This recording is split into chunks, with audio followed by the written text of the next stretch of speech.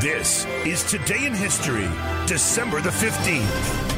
On this day in 1791, the Bill of Rights, the first 10 amendments to the U.S. Constitution, went into effect following ratification by Virginia. And on this day in 1890, Sioux Indian chief Sitting Bull and 11 other tribe members were killed in Grand River, South Dakota during a confrontation with the Indian police. And in 1938, groundbreaking for the Jefferson Memorial took place in Washington, D.C., with President FDR Franklin Delano Roosevelt taking part in the ceremony. Also on this day in 1944, legendary band leader Glenn Miller disappears over the English Channel.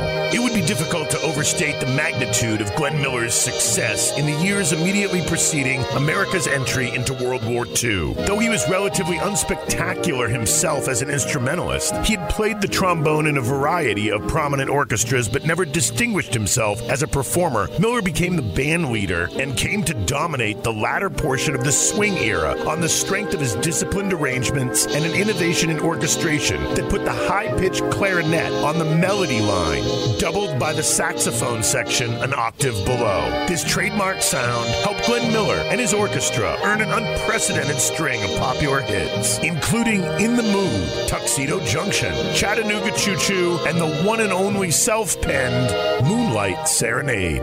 Also on this day in 1988, legendary singer James Brown, also known as the Godfather of Soul and the hardest working man in show business, becomes inmate number 155-413 at the State Park Correctional Institution in South Carolina.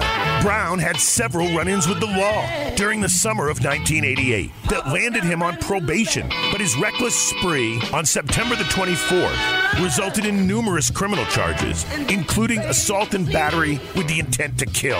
On September the 24th, 1988, Brown entered an insurance seminar in Augusta, Georgia, armed with a shotgun and a pistol, and ordered everyone to leave. He then took off in his pickup truck and attempted to outrun the cops, who chased him into South Carolina and then back to Georgia. Even after police had shot out 3 of his tires, Brown continued to drive onto rims until he ended up in a ditch 6 miles down the road. After the incident, Brown's wife said he was on medication for jaw surgery and was not in, quote, his right frame of mind. We welcome you, James Brown. How did all of this trouble begin? Living in America. Nothing wrong. Nothing wrong at all. You're not in any difficulty, but you're out on bond. No, I'm not. Have all the charges been dropped? Yeah, I'm out of love. Well, are you out on love or out of love? Which is it? Out on love. Although several police officers claimed that they had shot out Brown's tires because he had attempted to run them over, Brown offered a different version of events.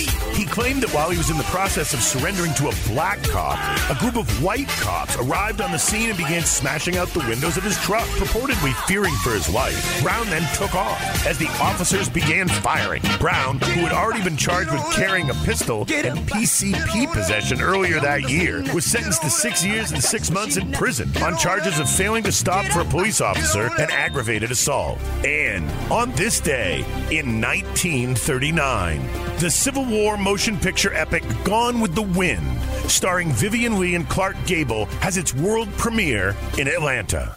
Red, you go. Where shall I go? What shall I do?